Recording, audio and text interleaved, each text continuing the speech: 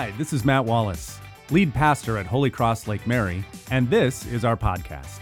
I want to thank you for joining us, and I pray this message inspires you and helps build your faith. To learn more about Holy Cross, visit hclm.org. Enjoy the message.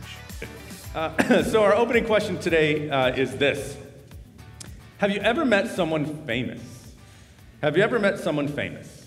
And if you did, well, first of all, who was it? Tell us who it was that you met. But I want to know, did it change your opinion of that person? Did meeting them face to face change your opinion of that famous person? So did you ever meet anybody famous? And if so, did it change your opinion of them?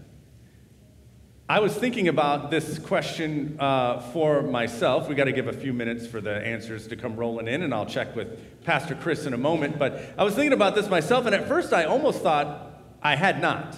I really could not remember meeting anyone really famous. I mean, I've seen, bands live and stuff like that, but that's not what we're talking about. I've never really had a personal interaction with someone famous, so I thought, but then I actually remembered. And I did, this is going to date me as well, as far as my age, but one time I did get to meet Bruce Hornsby from Bruce Hornsby and the Range. You guys remember that? Bruce Hornsby and the Range. And I think I was like a freshman in high school or something like that. And we went to see him in concert. Like my whole family went, my dad, my mom, and me, and then I brought a friend with me. And my dad was a huge fan. You guys remember the classic hits, The Way It Is, and stuff like that, right?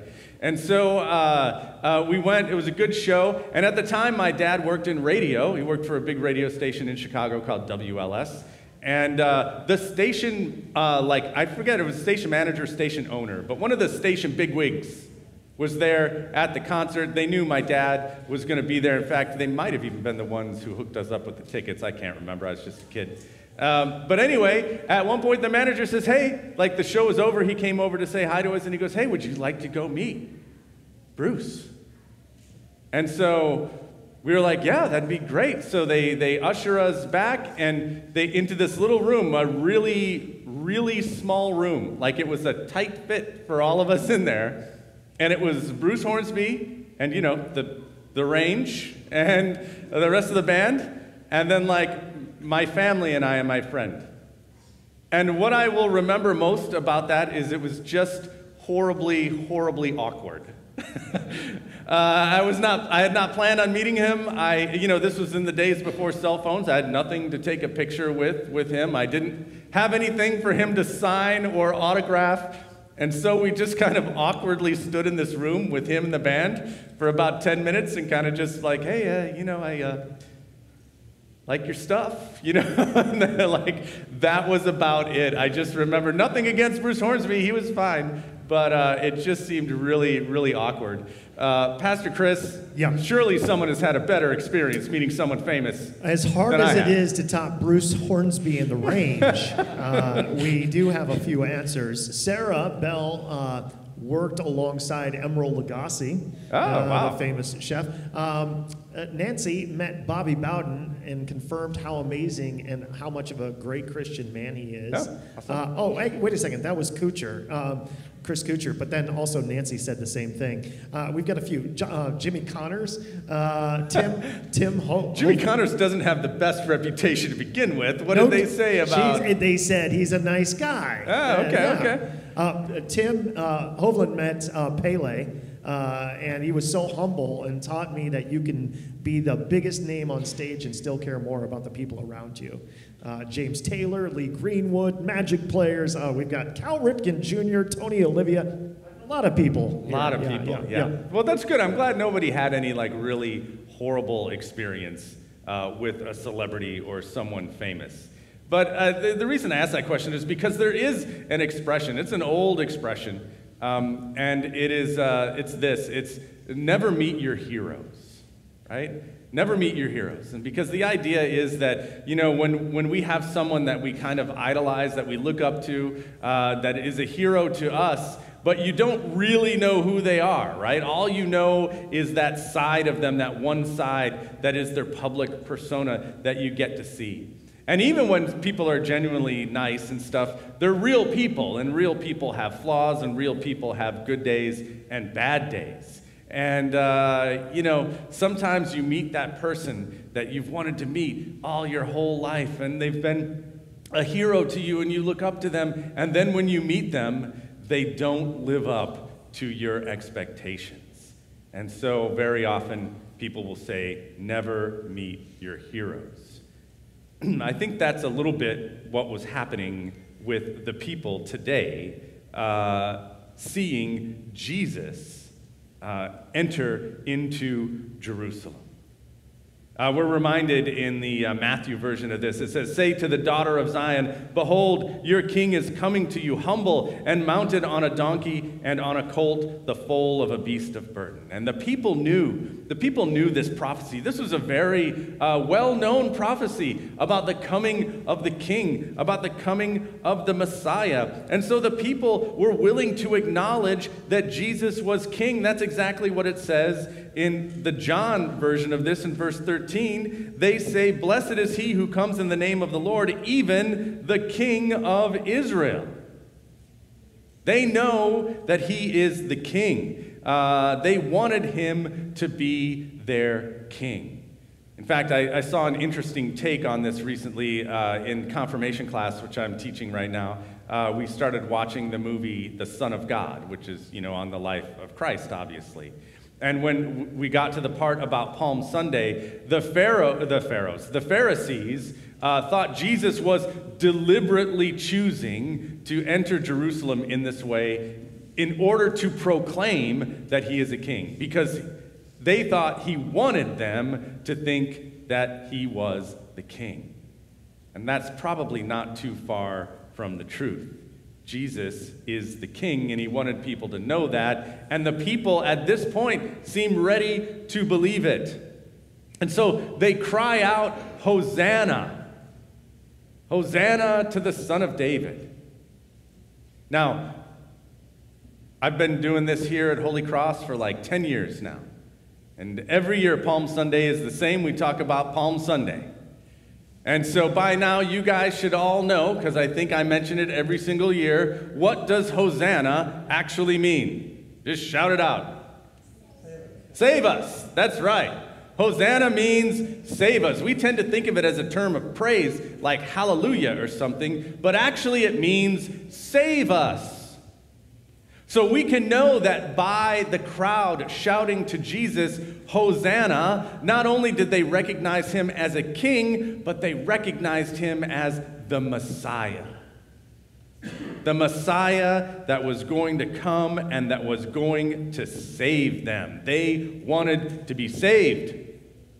They wanted Jesus the King, Jesus the Messiah, to take care of them. They wanted him to drive out Rome, that foreign occupying government that they were being oppressed by. They expected him to be a great leader and a great general, like the greatest leader and general they had ever had, King David. They wanted him to restore the nation of Israel, not only as a nation, but to its former glory. And they were there because they had heard all these amazing things about him. Because the people who had seen Lazarus raised from the dead were still telling people about it. And the crowds knew, and they heard about the miracles. And they heard about the teaching, and they heard about the feedings of the 5,000 and the 7,000, and they wanted to come out and meet this man that they hoped was their king and they hoped was their Messiah. But never meet your heroes. Because when they did meet him, well, at first it was fine. But as time went on, and they heard the things that Jesus was actually saying, and they saw the things that Jesus was actually doing, and that he wasn't going to be the king and the Messiah that they wanted, then they abandoned him. They saw that, in fact, he wasn't going to kick out the Romans. They saw that, in fact, he wasn't going to lead them in battle, lead them to war. that he wasn't going to restore the nation of Israel. In fact, he said, "My kingdom is not of this earth." Then, as we know, not even quite a week later, their shouts turned from Hosanna to crucify him. Second question for you guys today. Another just kind of fun, silly one, but it does bear on what we're talking about today. How many of you know what Wish is? You know what Wish, Wish.com or the Wish app? You guys know what Wish is? So my question for you today is this. Have you ever ordered anything from Wish? And if so, did it meet your expectations?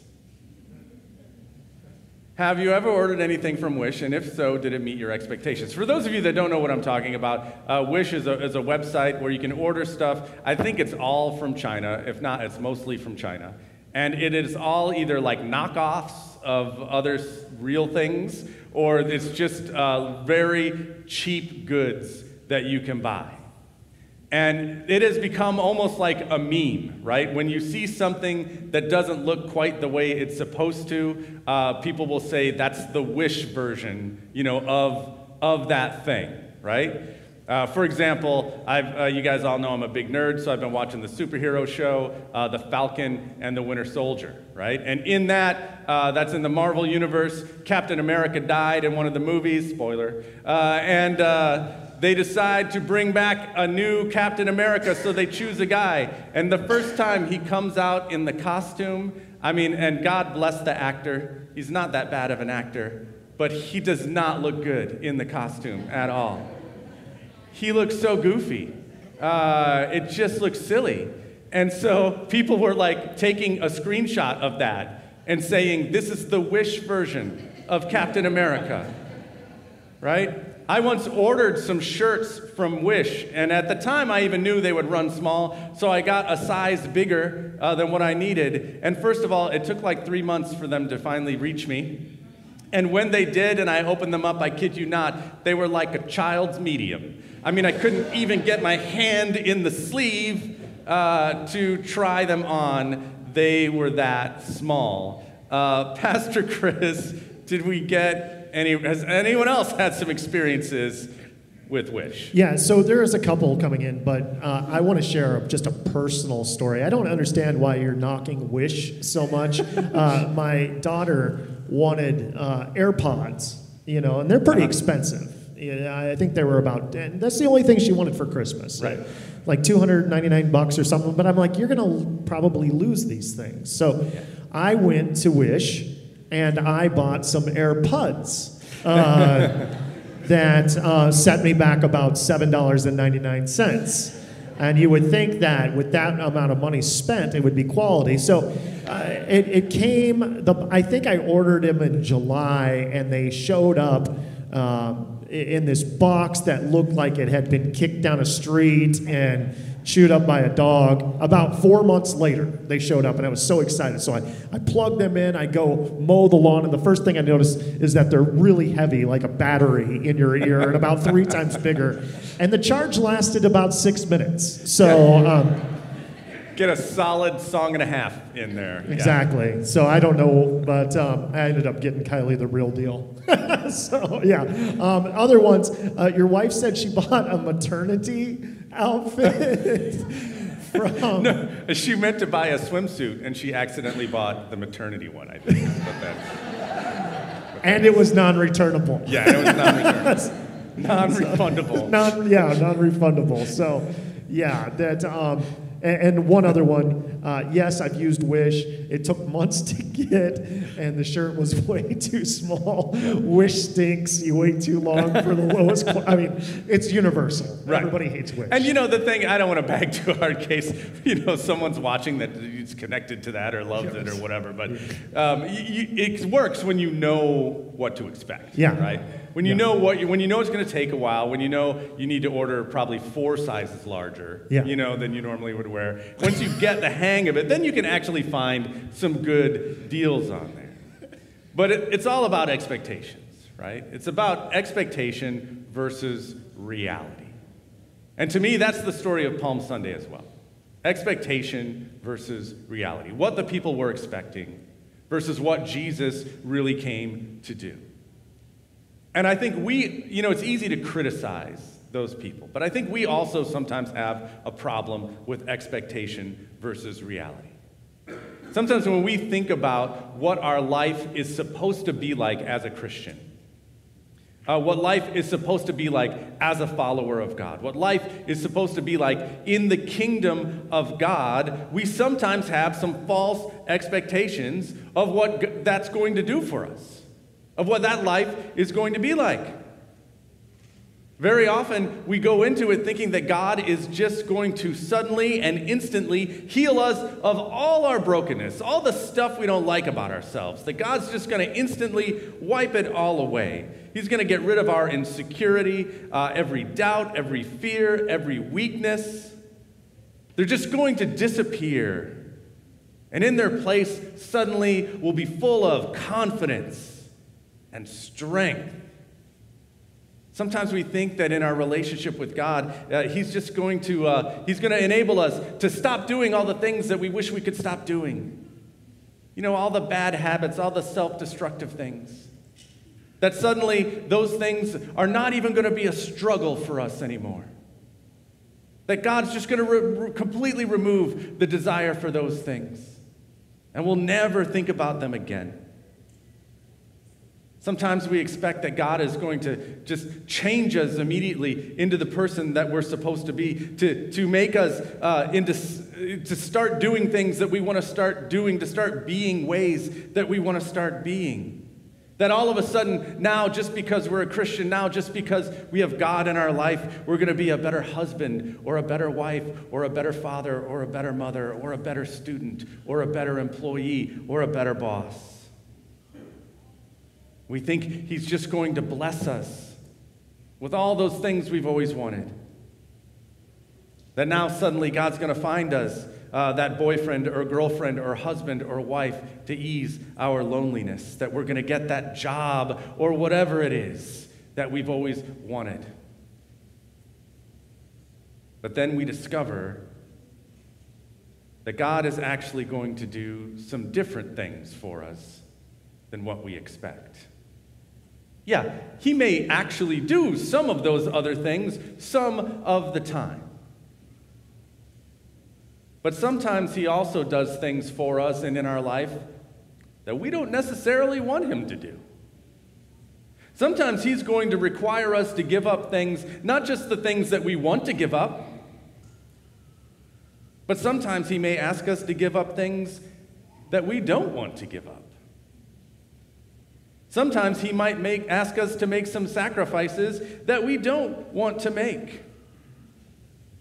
Sometimes He might put us into positions where things aren't easy, where we're challenged a little bit, where we're stretched, where we face difficulties and trials and tribulations. And sometimes He is going to require things of us. Sometimes He will ask us to go to places that we don't want to go, places that make us uncomfortable. Sometimes physical places. Go to this part of the city, I want you there. Go to that part of the world, I want you there. But sometimes just metaphorical places, places in relationships, places in our own hearts that we don't necessarily want to go. Sometimes God will ask us to love people that we find it difficult to love. Sometimes God will ask us to be with people that we find it difficult to be with. Sometimes God will ask us to serve in ways that we don't want to serve. Maybe that we find a little bit frightening. And when we realize that God is going to require things of us and do things with us and for us that are challenging and difficult and not the things we would have Him do, then we can doubt. We can struggle. Sometimes I've even seen people lose their faith over it. But the message of Palm Sunday is clear. Jesus is the King. Jesus is the Messiah. He did come to save those people. Not by killing Romans, but by being willing to die under their laws. Not by establishing and restoring the nation of Israel, but by bringing the kingdom of God. And the fact that it wasn't what they were expecting, the fact that it wasn't what they wanted, doesn't change the truth of any of it. It is still true. Jesus is King, Jesus is Messiah, and he does come to save. And our doubt and our confusion at what God is sometimes doing in our own lives also doesn't change that. Jesus saves not just those people back then, but us as well. He is King and Messiah not for those people on that Palm Sunday, but for us as well. And he does save us. He saves us through the power of forgiveness, through the power of resurrection. He justifies us in righteousness before God so that we no longer have to fear God as wrathful and angry, but our relationship with him is restored and we can come to him like children go to their father. And yeah, he also brings healing very often to the relationships we have with one another. Although sometimes that also requires us to stretch a little bit in offering love and forgiveness to people the same way we have been loved and forgiven. God does bless us. God does bring us peace. But it's not a peace that says you will never face any difficulties. It's a peace that carries us through those difficulties. Because it is a peace we have based on hope. Hope for the future. God does save. God does accomplish things in our lives. Maybe not what we expect, but still amazing things. And if we're willing to believe it, if we trust God and have faith, those things that he does will not just be different from our expectations. They will exceed them. We realize that, and we believe it, and so today we get to proclaim and shout as the people did then, Hosanna to the Son of David. Blessed is he who comes in the name of the Lord. Hosanna in the highest. And in Jesus' name, amen. Thank you for listening. If you enjoyed this message and would like to learn more or contribute to Holy Cross, please visit hclm.org.